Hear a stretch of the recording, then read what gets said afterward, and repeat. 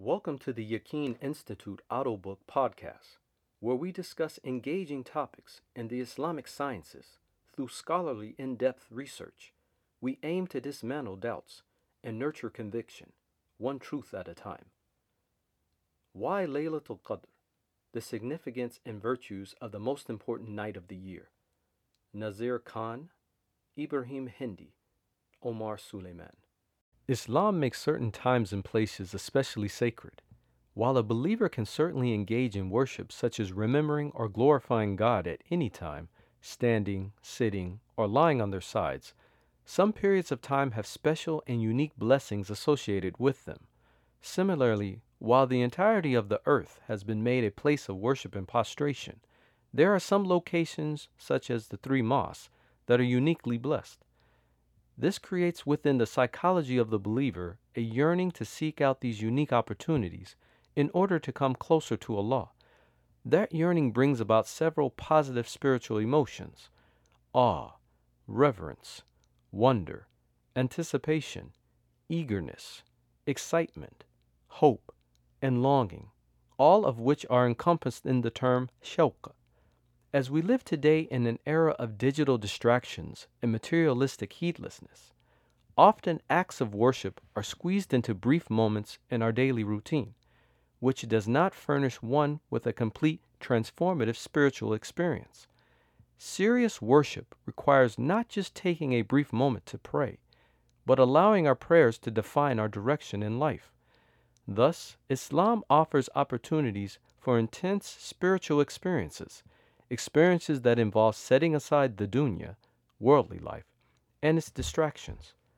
Of the greatest of such opportunities are the blessed nights of Ramadan. The Prophet Muhammad (s.a.w) said, "Whoever spends the nights of Ramadan in prayer, out of faith, and in hope of reward, he will be forgiven his previous sins." The foremost of these opportunities are the last 10 nights of Ramadan. As the Prophet's wife Aisha narrates, when the last 10 nights began, Allah's Messenger, peace be upon him, kept awake at night for prayer and devotion, wakened his family, and prepared himself to observe Salah with more vigor. It is in no coincidence that ittikaf, seclusion in the masjid, is also recommended in Ramadan. The Prophet Muhammad (s.a.w) used to practice ittikaf for the entirety of the last 10 days of Ramadan. By far, however, there is no day or night that has been emphasized more than the night known as Laylatul Qadr, the night of decree. The Quran's 97th chapter is dedicated entirely to this night. Indeed, we revealed the Quran during the night of decree. And what can make you know what is the night of decree? The night of decree is better than 1,000 months. The angels and the Spirit descend therein by the permission of their Lord for every matter. Peace it is until the emergence of dawn. The companion Anas ibn Malik reported, Ramadan approached, so the Messenger of God said, "This month has come to you, and in it there is a night that is better than 1,000 months. Whoever is deprived of it is deprived of all goodness, and no one is deprived of its goodness except one who is truly deprived." The precise night on which Laylatul Qadr occurs has not been mentioned. The Prophet Muhammad (s.a.w) said, "Search for Laylatul Qadr in the odd nights of the last 10 nights of Ramadan." There is a tremendous wisdom behind not knowing exactly when it occurs, which scholars have pointed out. As Ibn Qudama al-Maqdisi writes, God has concealed this night from the Ummah so that they may strive in seeking it and performing worship throughout the month in hopes of catching it.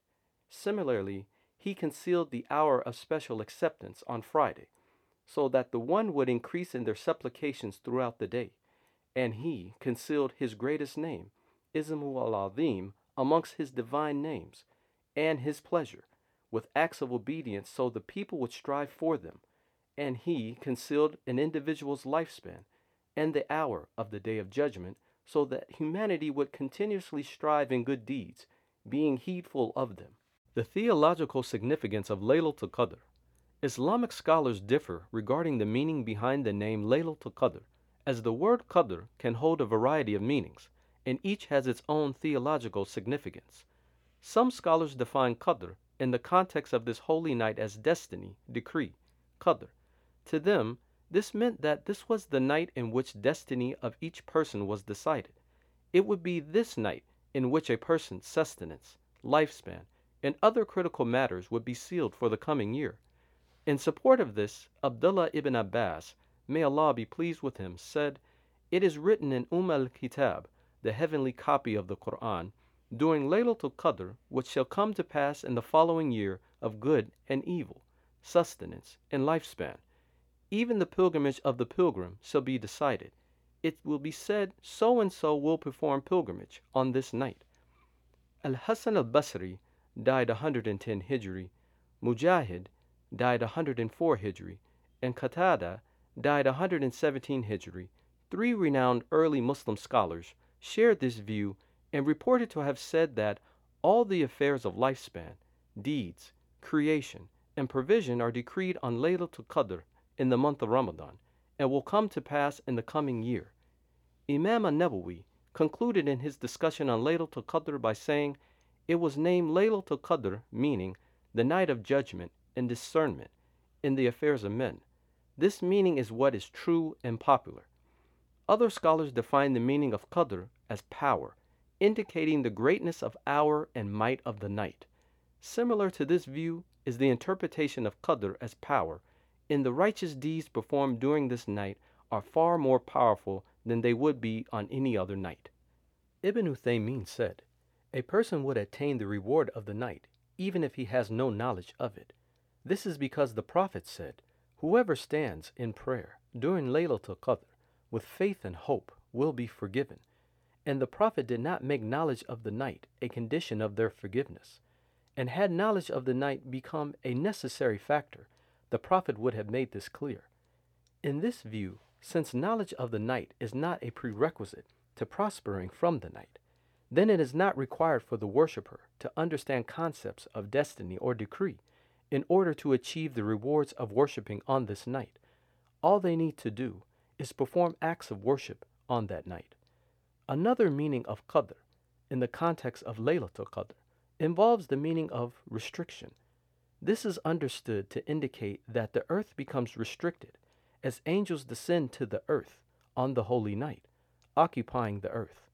This descent of the angels is referenced in the Quran, and since angels are typically associated with concepts such as light, guidance, and blessings, it is a symbol of how majestic Laylatul Qadr is.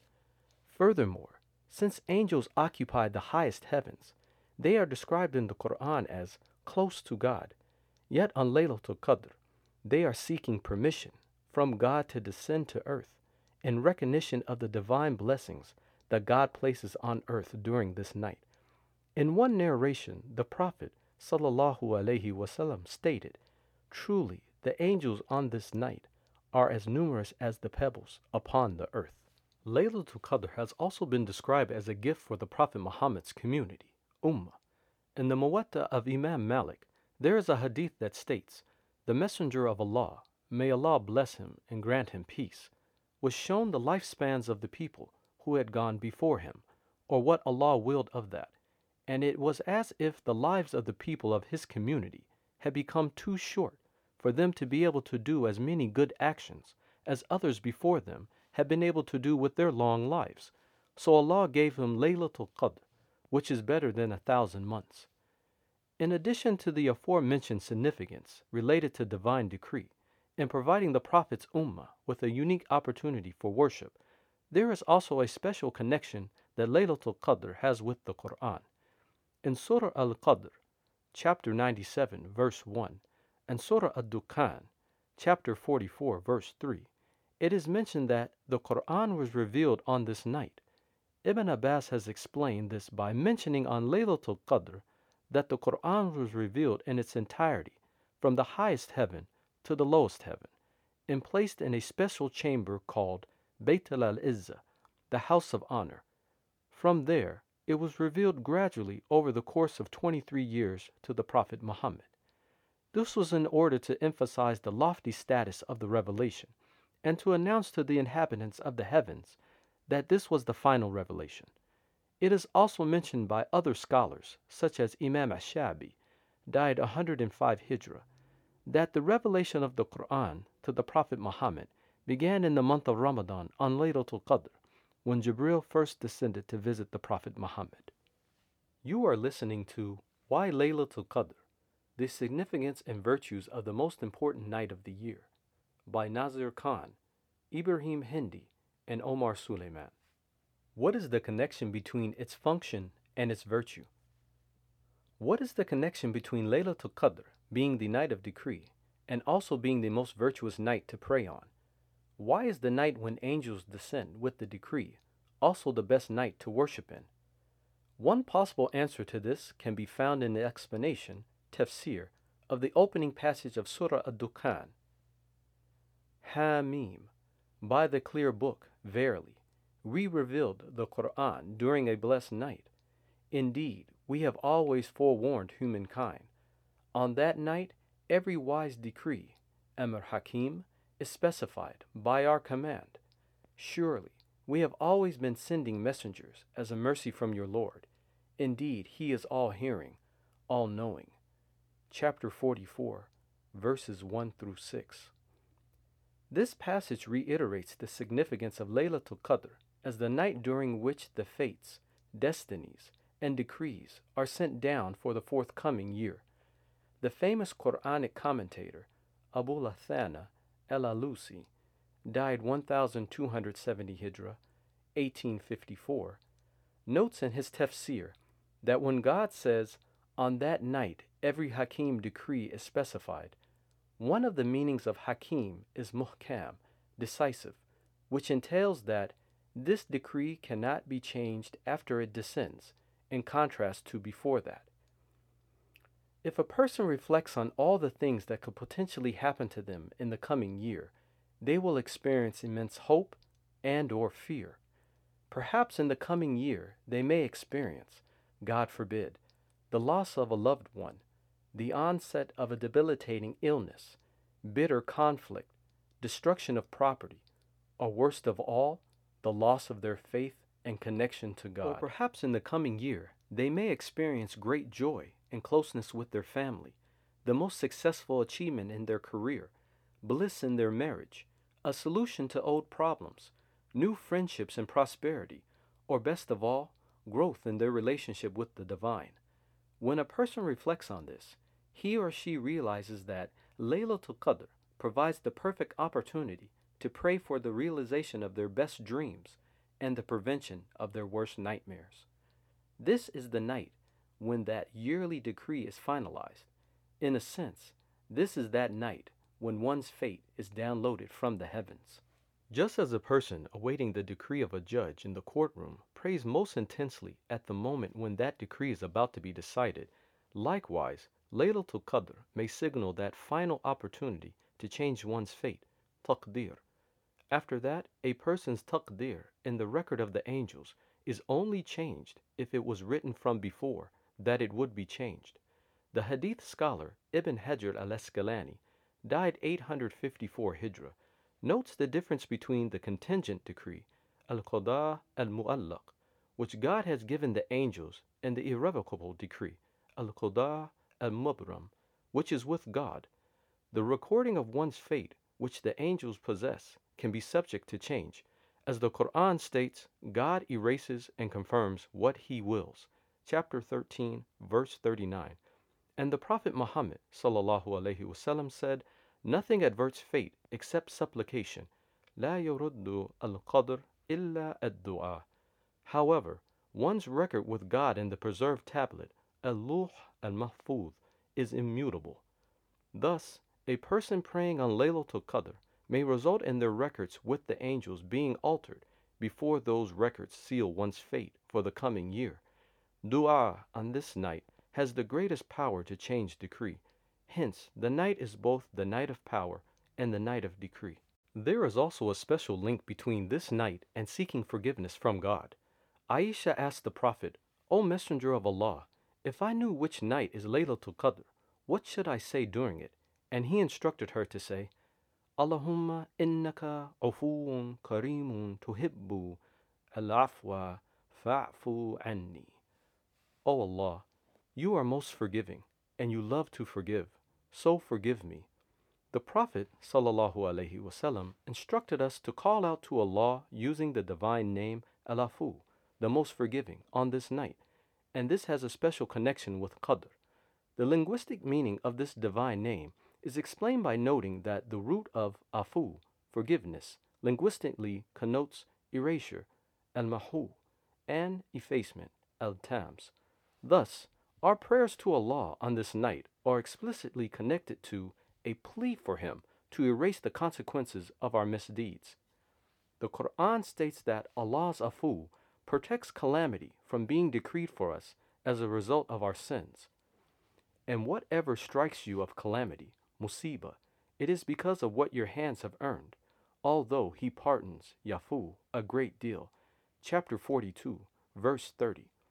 So the decrees on Laylatul Qadr may be descending with calamities that are consequences of our sins, and on this night we have an exclusive opportunity to invoke the forgiveness of Al-Afu, to erase those sins, as well as the resultant decree, and remove them from our fates for the upcoming year.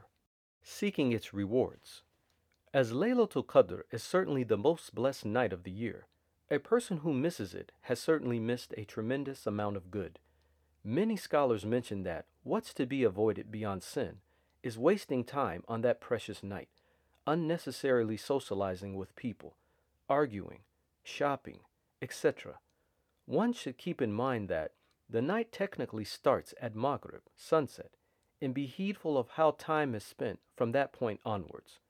If a believing person is keen to obey his Lord and increase the good deeds in his record, he should strive to spend this night in worship and obedience.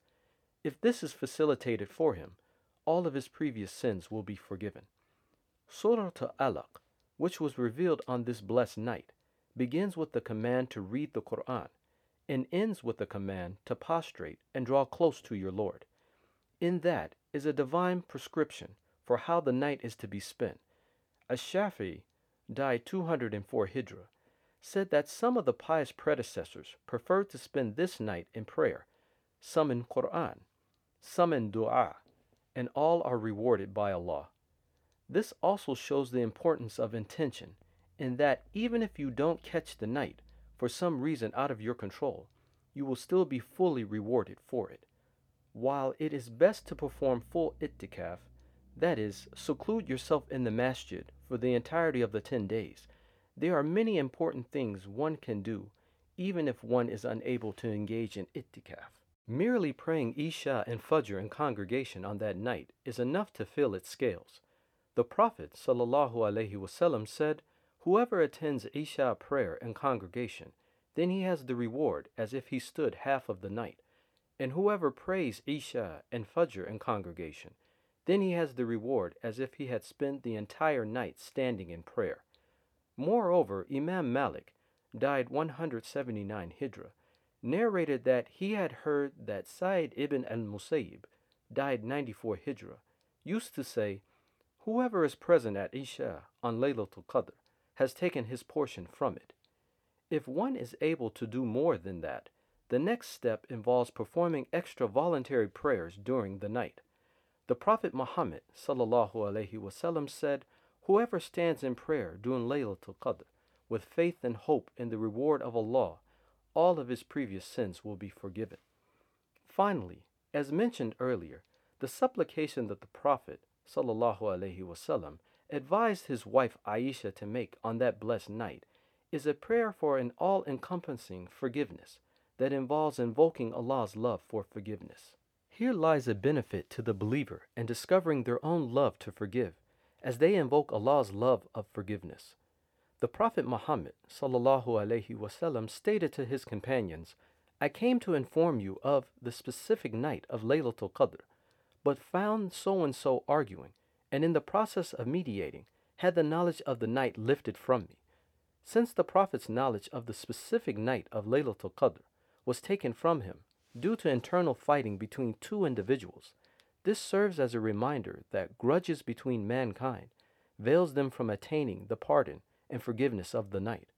For just as the Prophet was veiled from knowing the night due to the grudges between others, It is by offering forgiveness to others and overlooking each other's faults that we discover forgiveness of Allah during Laylatul Qadr.